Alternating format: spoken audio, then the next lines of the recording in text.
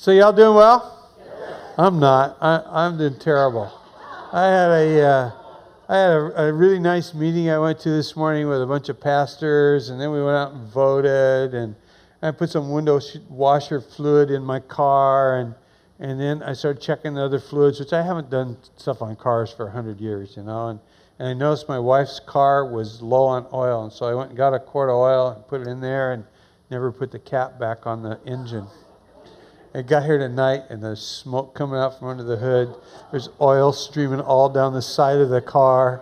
Lucky the thing didn't light on fire, and I'm thinking, we have a meeting after church tonight, and I'm going to be out there in the dark trying to figure out if there's enough oil to get home, or, and then I got to think, we just moved to a new house, right? New house. And so I do not want that stupid car sitting in the garage dripping oil all over the floor. And, other than that, everything is really good.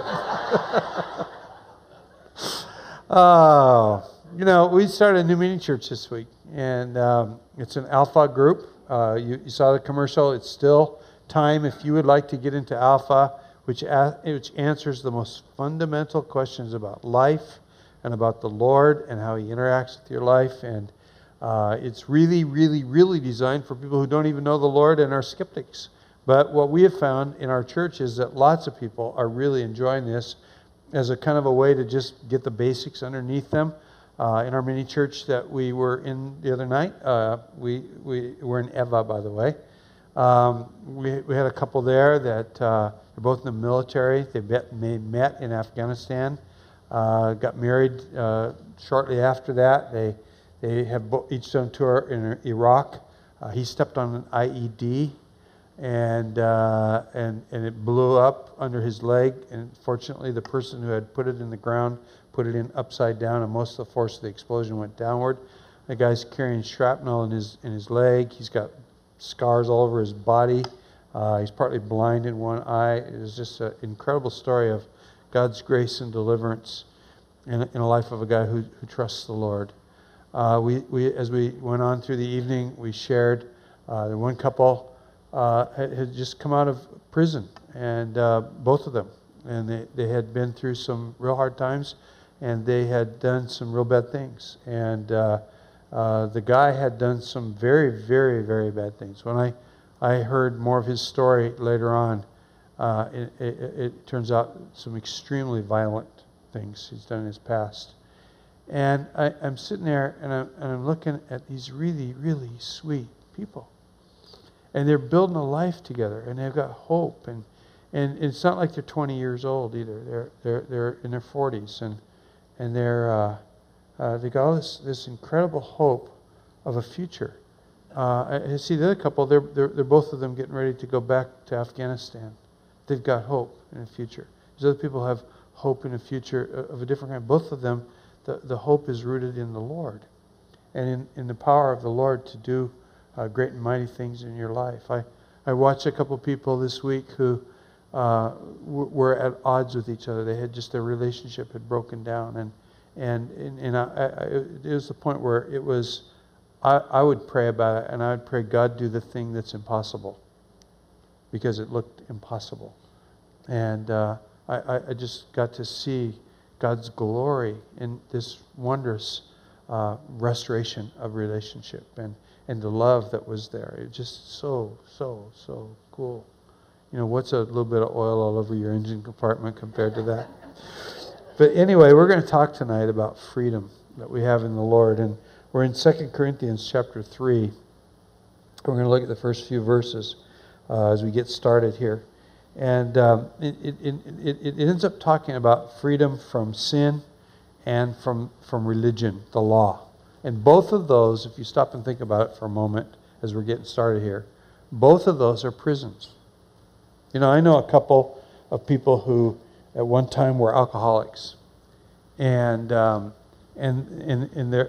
life held a lot of fear and a lot of bondage, and what started out as a promise of pleasure ended up becoming a jail, and it was taking them down financially, it was taking them down in their relationship, it was taking them down as parents, it's taking them down in every way.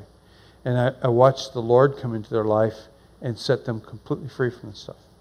there's nothing but peace and joy and restoration, because in these times when you're in bondage to sin, Satan robs you. You know, my friend Ernie Hunt always talks about people who are addicts or who are alcoholics, and he says it's almost like being taken out of school in the 4th grade. You didn't go to school for 4 or 5 years, and then in the 8th grade or the 9th grade they shove you back in school, and you've got this gap of you're missing knowledge, and people who are addicted to stuff, you know, whether it's sexual perversion or it's alcohol or it's drugs, whatever, greed, we get sidelined, and it becomes a bondage. It becomes a prison. It starts out to make great promises. It ends up as an entrapment. The other extreme is religious law.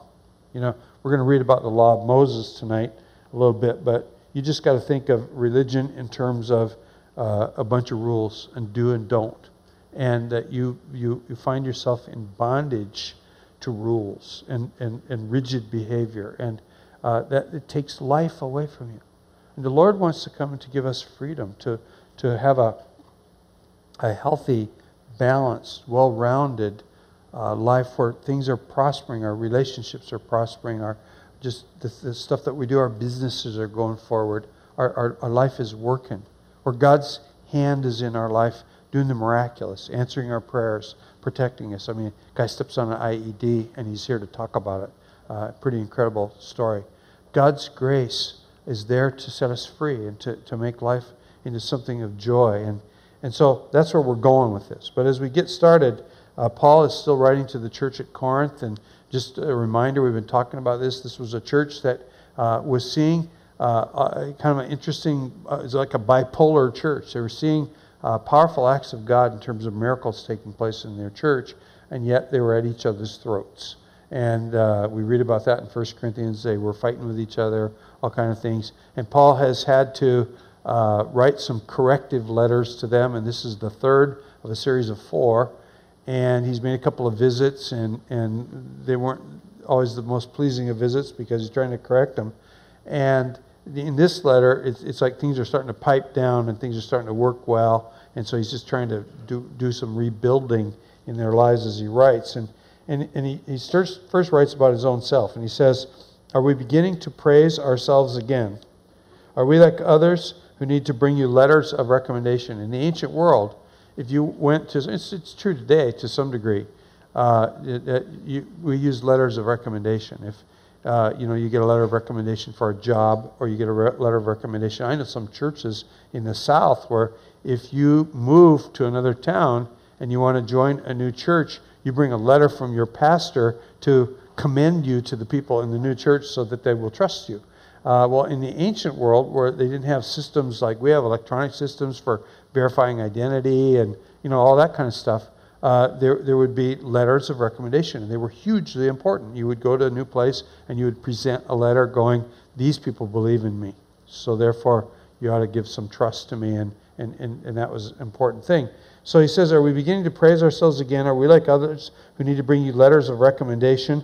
In other words, we already know you, so we ought not to have to bring a letter of recommendation to you. Or should we ask you to write these kind of letters on our behalf to other people? Surely not. The only letter of recommendation we need is actually yourselves. Your lives are a letter written in our hearts, and everyone can read it and recognize our good work among you. You guys and what you stand for, and the work that God did as we came into your midst, and the Holy Spirit did what He did, is fine. It's recommendation enough. I relate to this real strongly in a little different way than he is talking. He goes on in verse 3 and says, "Clearly you are a letter from Christ showing the result of our ministry among you." In other words, he's kind of getting at them about, do I need other people to write me a letter of recommendation when I come to you? I ought not to, because you wouldn't even be Christians if it wasn't for me.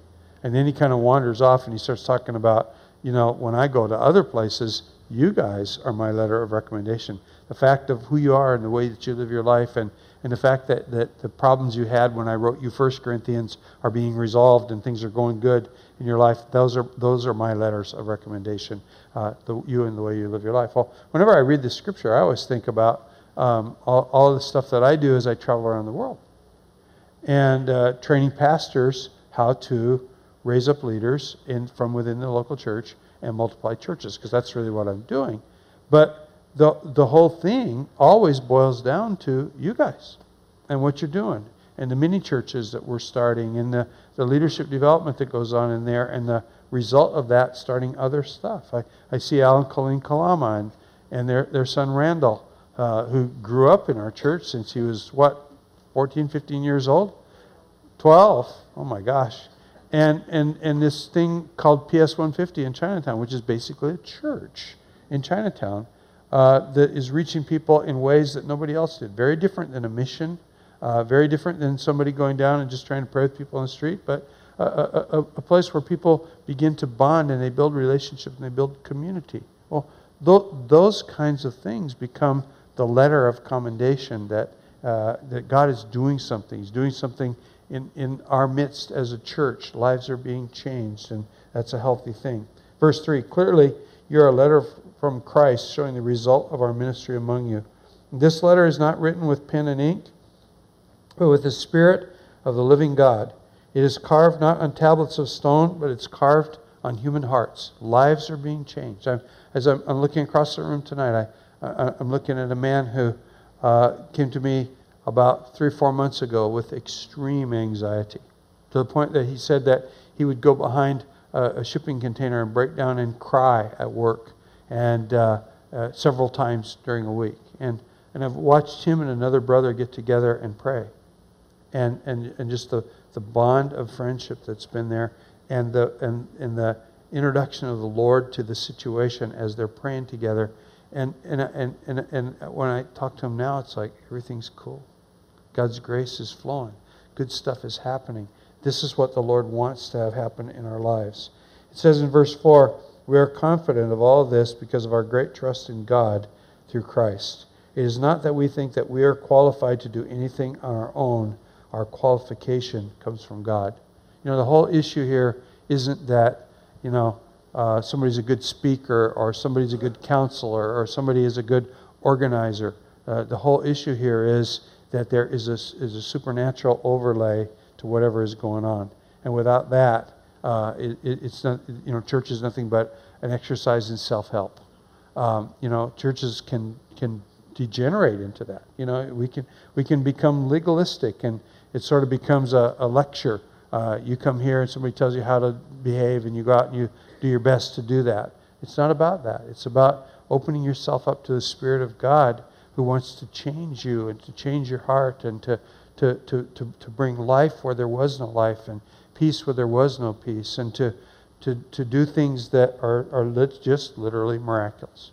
No other way of saying it other than that God did a miracle and changed you, and His grace is there. And so you see this, and you see the hope that it brings. The couple that I was talking about in our mini church that were just sharing about what they've gone through in their life in terms of what put them in prison, and the life that they have, and the hope that they have. And I mean, the talk about hoping to be able to buy a house, and hoping to get ahead at work, that kind of stuff that you just sort of take for granted.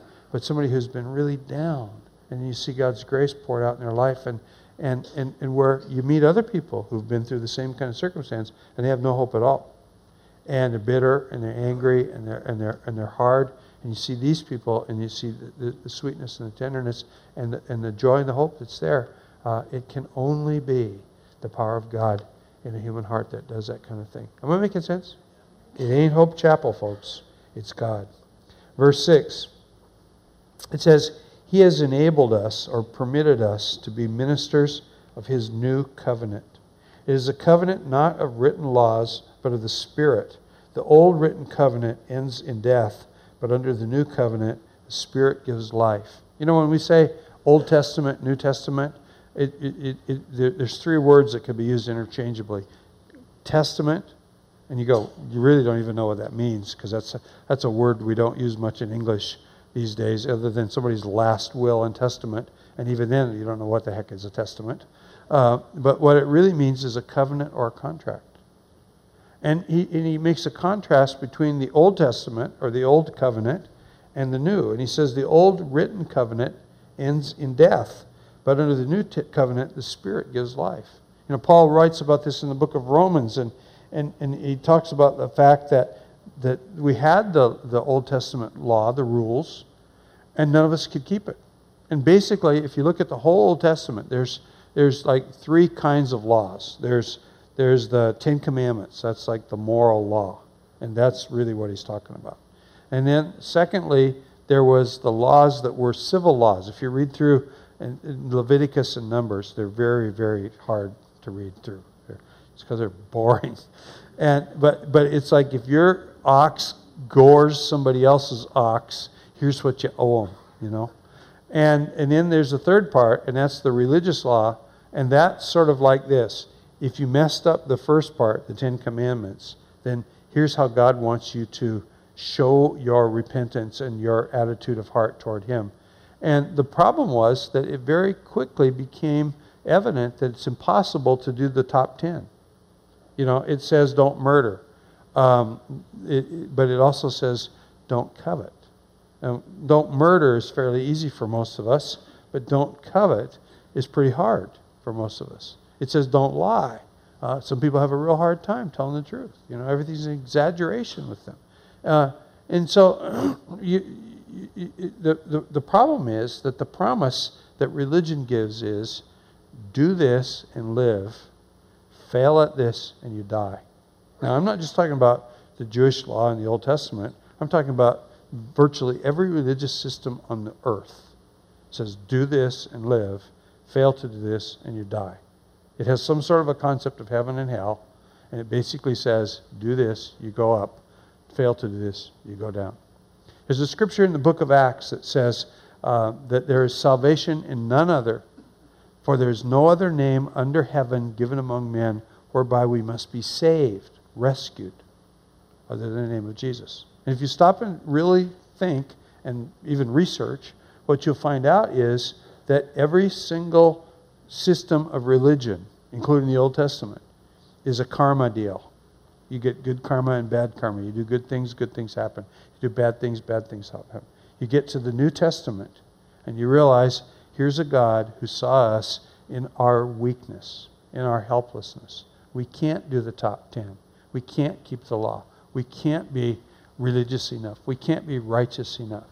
And so He took it upon Himself in mercy to come to us and to pay the price for our sin and to make it possible for us to be free from our sin, from the prison of sin, from the prison of religion, and to live a life with Him. And so it says that this is something that He does under the New Covenant. The Spirit gives life. The Spirit gives life. And the Holy Spirit makes you into a healthy person. I have a companion scripture I want to give to you. You might want to write in the margin of your Bible. It's talking about Jesus, and it says in chapter 9 of Hebrews, verse 15, that is why He is the one who mediates a new covenant between God and the people, so that all who are called can receive the eternal inheritance that God has promised them. For Christ died to set them free from the penalty of the sins they committed under the first covenant. Jesus came to set us free from the penalty of the sin. You see, the law said, fail at this and you die. Jesus died in our place so that we could be people who experience the mercy and the freedom that God has. Am I making headway? It says in the old way, verse 7, the laws were etched in stone and led to death, though it began with such glory that the people of Israel could not bear to look at Moses' face. For his face shone with the glory of God, even though the brightness was already fading away. As you read the story in the Old Testament, it says that as Moses went on the mountain and he received the Ten Commandments and he came down from the mountain, that his face was like glowing in the dark. You know, it doesn't say it in great detail. It just says that his face radiated the glory of the Lord to the point that the people asked him to put a bag over his head. And literally, it says that. And every time that he would go and meet with the Lord in a place called the tent of meeting, that he would come out and his face would be shining. And the people would, he had to put the bag over his head because the people couldn't stand to look at the aftermath of the glory of God. And so it says that when the law was given, it was like a glorious day. It was something wondrous and should point to the miraculous nature of God.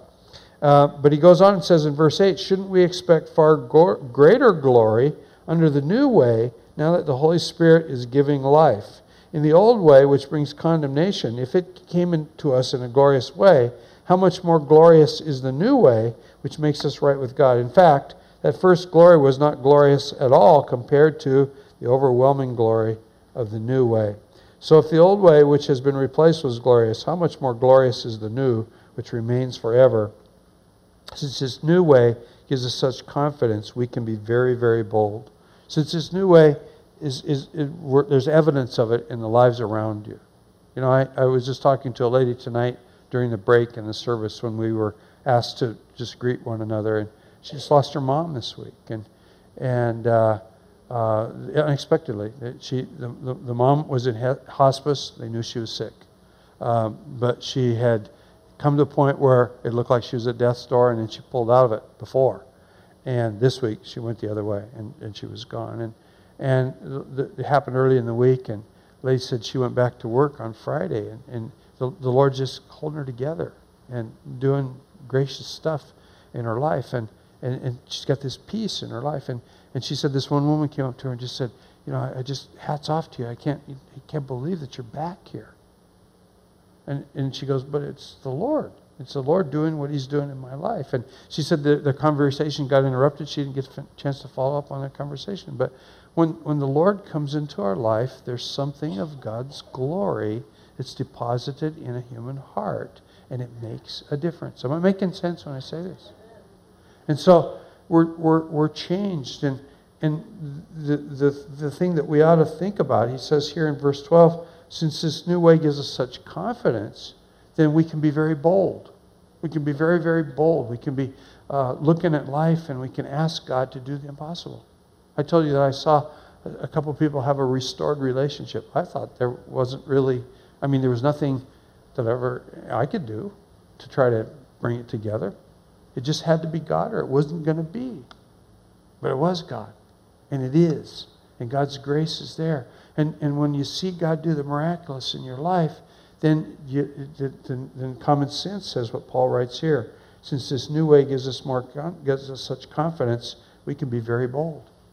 You know, we watched a video the other night. We had what we call Equip, and the leaders meeting that we do once a month on Tuesday. And we picked up a new book, and I think it's going to be in the bookstore if you want to pick it up and read it. It's called Sun Stand Still. Sun Stand Still. And it's a book that's kind of built around a passage of Scripture in the Old Testament. I'm going to read it to you in a minute. And it's a place where the people of Israel had moved into the land of Canaan, and suddenly they find themselves outnumbered by 5 different armies that come against them. And God does this incredible, miraculous thing. The Bible says that it began to hail, and that the hail killed more of the enemy than the Israelis did in the troops.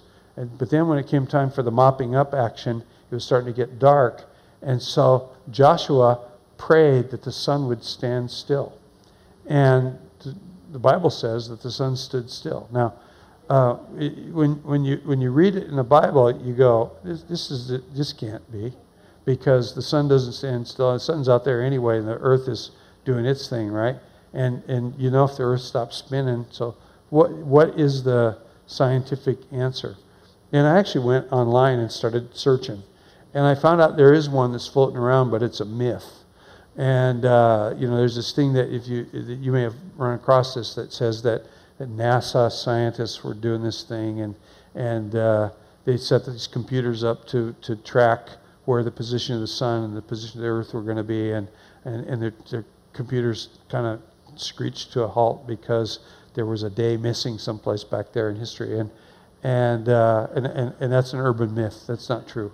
The Bible doesn't give any answer at all. You know, I can actually find scientists can postulate why they believe that an earthquake in Greece caused the Red Sea to part at the exact moment that Moses put his stick in the ocean, and I buy that. I buy that. I think that God uses natural phenomena The miracle would be that Moses put his stick there just exactly at the right time, wouldn't it?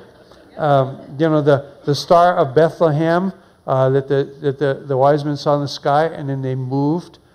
There's this big, long scientific explanation called the retrograde loop of Saturn, and that what they're actually seeing was Saturn, and the way it was going around the sun and the way it looks from the earth, it looked like it went and stood still for a while and then went back another way.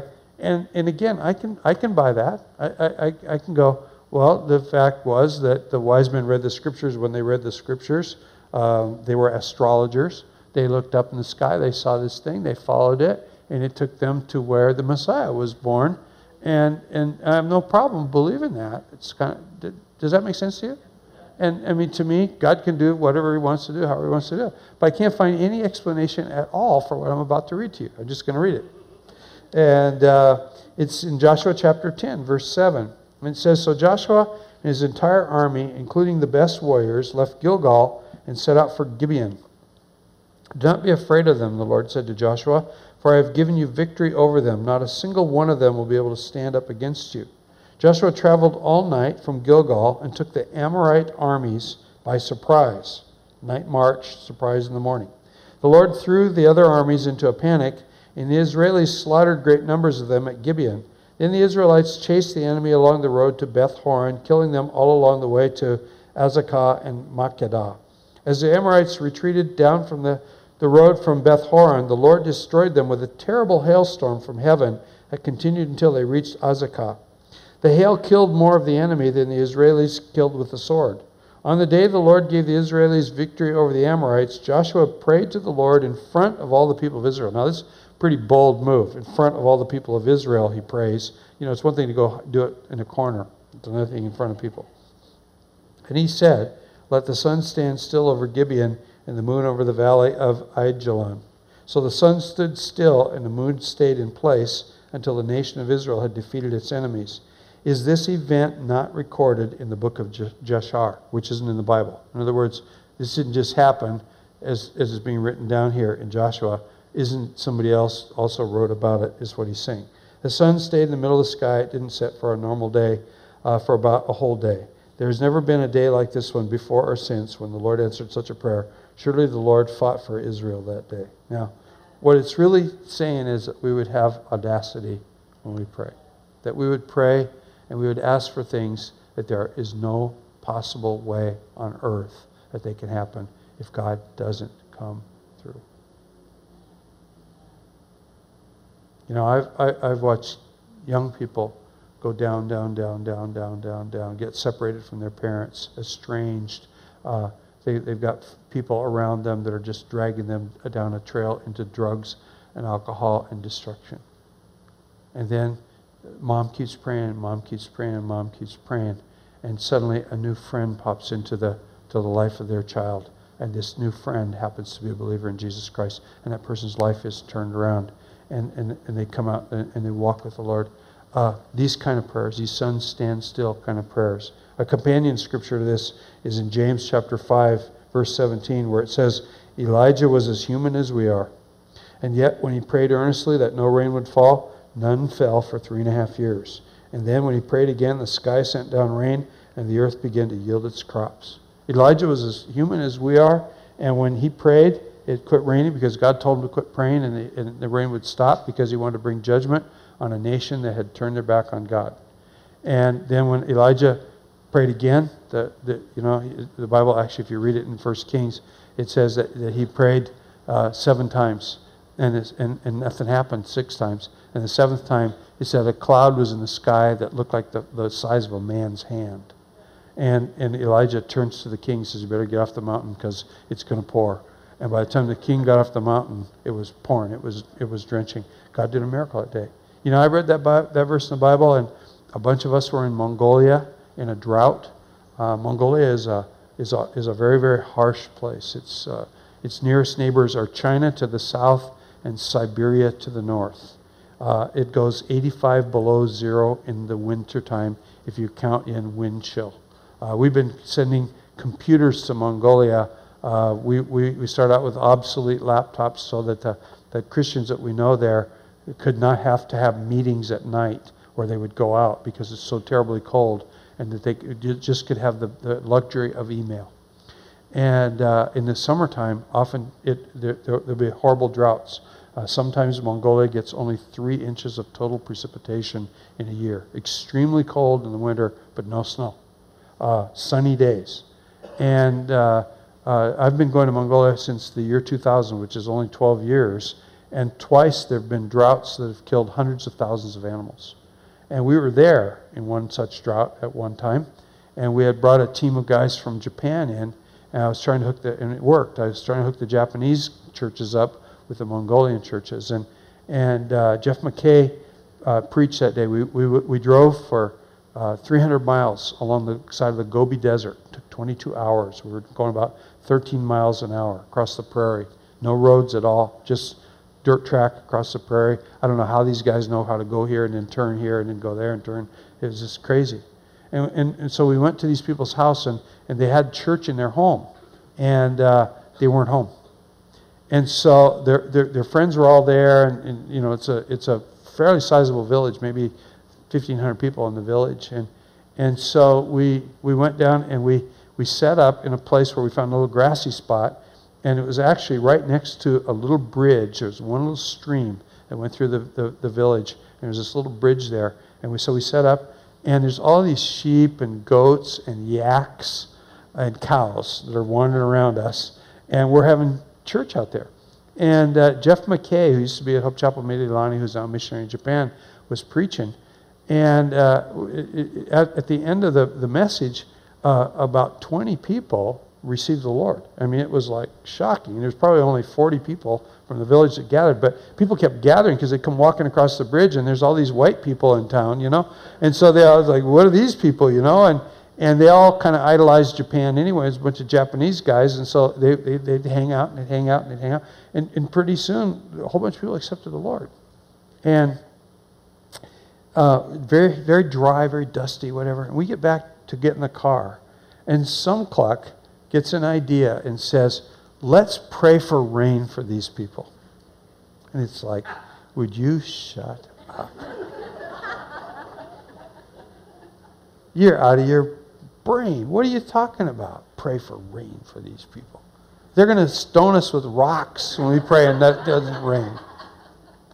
And so we very publicly get everybody there, and we make a massive circle of people. There's like maybe, I don't know how many people, a lot of people now. And this person prays, and somebody translates it, and we pray for rain, and then we start putting our stuff together, and we had like a little battery-operated sound system, and we had guitars and all that kind of stuff. And we start putting our stuff together and get it in the cars. We had 3 cars of us guys.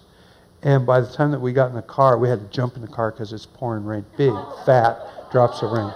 And we had been in a clear, sunny sky, and all of a sudden these clouds just started forming. And you know what? God answers idiot prayers.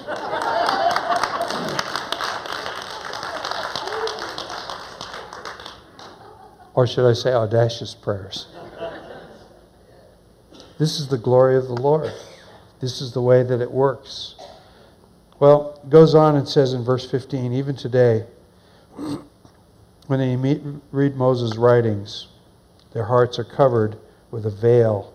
It's like Moses had to put a veil over his face, but it's like people's hearts are covered with a veil.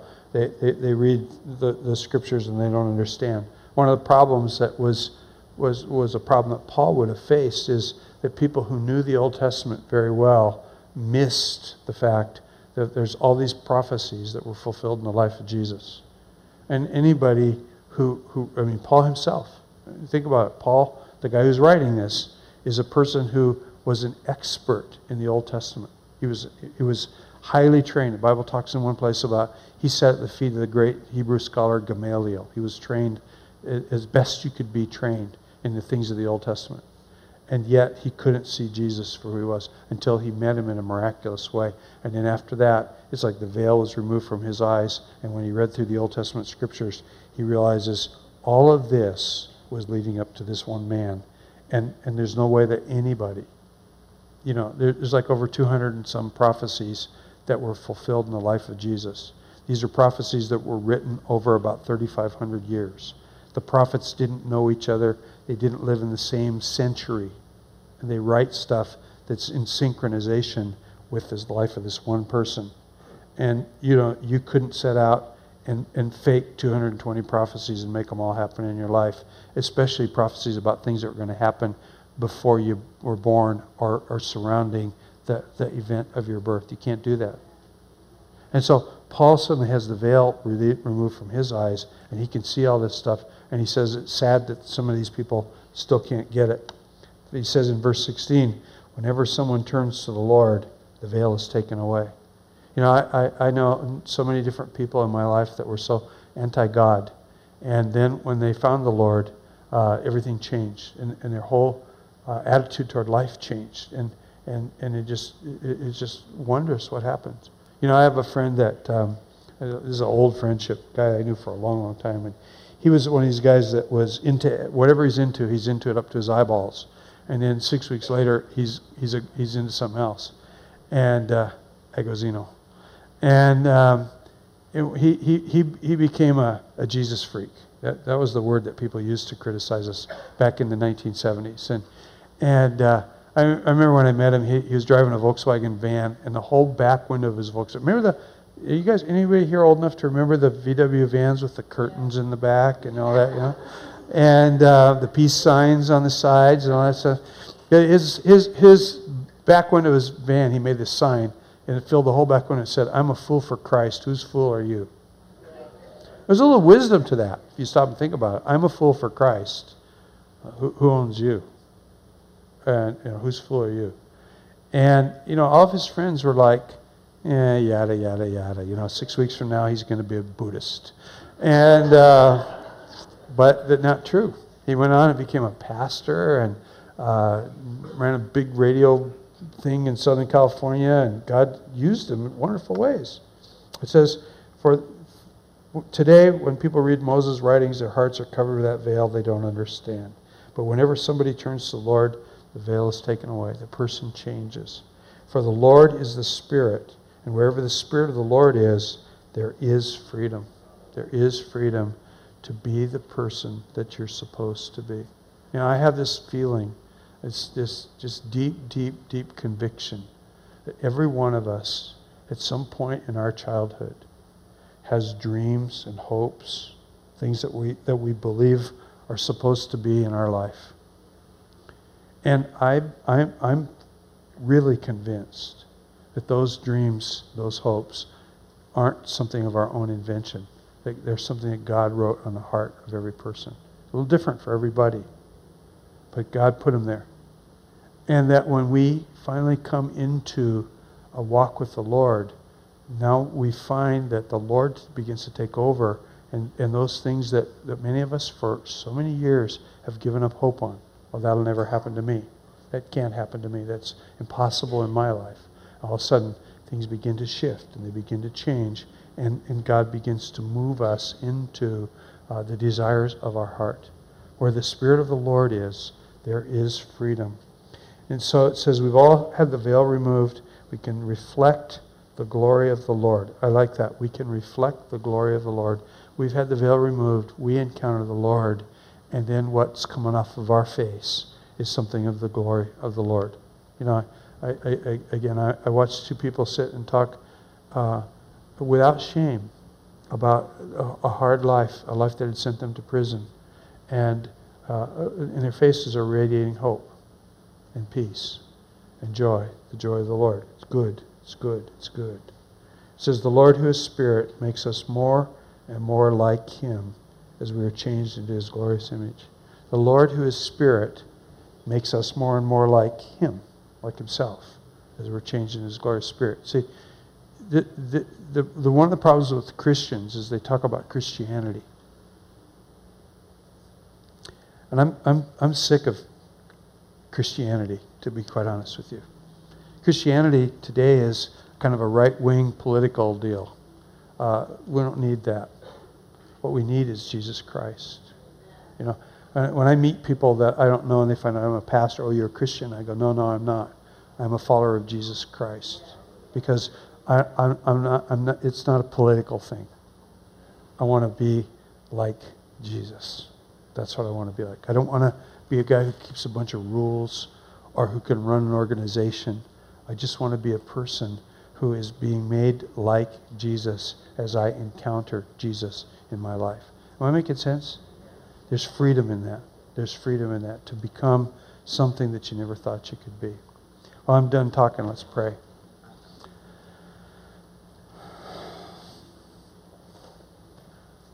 Lord, we come to you tonight in the name of your Son, Jesus. And just as I'm standing here, I looking across the room, there's so many people here, and we're actually growing, and that's kind of really cool. But what I'm looking at and thinking is, I wonder what kind of impossibilities are lurking in the hearts of the people seated here. And not just guess that 70-80% of us have got issues in our life that we've kind of given up on. Things that we would like to see changed, but we just kind of accept the status quo. And Lord, if this thing is really about you, and you're really who you say you are, and you really do the things that we read about in the Bible, then you can do them today as much as you could do them ever. And Lord, I pray that you would do something to just quicken faith inside of us. Lord, so that we would get off the religion trip. We'd get off the Hope Chapel trip. And we get on to, this is about me having a relationship with an almighty, all-powerful, all-glorious God who can do stuff. And Lord, that you would just boost our faith to the point that we trust you in ways that we never did before. We believe you in ways that we wouldn't otherwise. Lord, give us, I'm going to say almost an unnatural, but give us a supernatural faith and a confidence in you. And Lord, help us to walk in the freedom and the joy and the power of the Holy Spirit. I'd like you to keep your eyes closed tonight, and we're going to pray another prayer. I always end service with this. It's a prayer that says, my life is kind of far away from God. I mean, you may be going through the motions with religion, but you're still far away from God. And I want to be with the Lord. I really want the Lord to fill my life and flood my heart. And you'd like to invite him to come and do that. Then I'm going to lead you in a prayer to invite him. The only way you can get hooked up with the Lord is through prayer. And so we'll start with this one. I'll supply the words. You pray with me, but you pray silently. Just hitchhike on my words and join with me if you want to invite the Lord in your life. But I want to know that I'm not just doing this as some religious exercise. In other words, I want to know if somebody's praying with me. And so if you would like to pray with me, the people around you got their eyes closed, but I'm looking. I want you to declare yourself by just, when I say 3, I want you to lift your hand so that I know that we're praying together. I'm going to count to 3, and then we'll pray. 1, 2, 3. See, 1, 2, 3. 3 people raise their hands immediately. Anybody else? You can put your hands down. Anybody else? You want to pray with me? Okay, let's pray together. You pray silently, but let's pray together. God, I know that you're real. As much as I know my own name, I know that you're real. And I know that you've been reaching out to me. That's why I'm sitting here in this room tonight with all these people. You have been reaching out to me in lots of little ways. And here I am. And I'm reaching back to you. And I ask that you would come into my life and that you'd set me free. Lord, set me free from habits that have become prison. Set me free from religion so that I don't live with a bunch of guilt. Let me come into a loving, full, open relationship with you. God, fill my heart with faith in you. Lord, forgive me for everything wrong I've ever done based on what Jesus did in that transaction on the cross where he died to take away our sin and our guilt. And come and just flood me with your Spirit. Lord, make a new me inside. Cleanse me. Give me hope where I have had no hope. Give me peace where I've had no peace. God, those desires that are deep, deep down in my heart, desire to be loved, to love other people, desire to accomplish things with my life. Oh Lord, let those things happen. Let them be real. Let them come to fruition in my heart and life. In Jesus' name I pray. Amen. Is that good?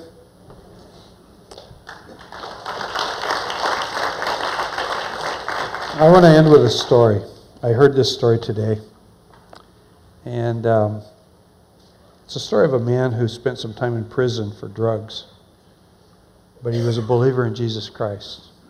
In other words, he was a frail human being who screwed up along the way, but I know that he was a believer in Jesus Christ. I'm certain at the end of his life he was, because he said so. But he, as a little kid, the story that I heard today, about 5 years old, he watched his neighbor friend drown. And shortly after that, they discovered that he had a disease that caused him to go blind. He was a poor kid. Apparently he'd had the disease congenitally. It was from birth, but he went blind. And for a little while was actually institutionalized in a school for blind children. And his mother, they lived in poverty. They lived in the South. He was black.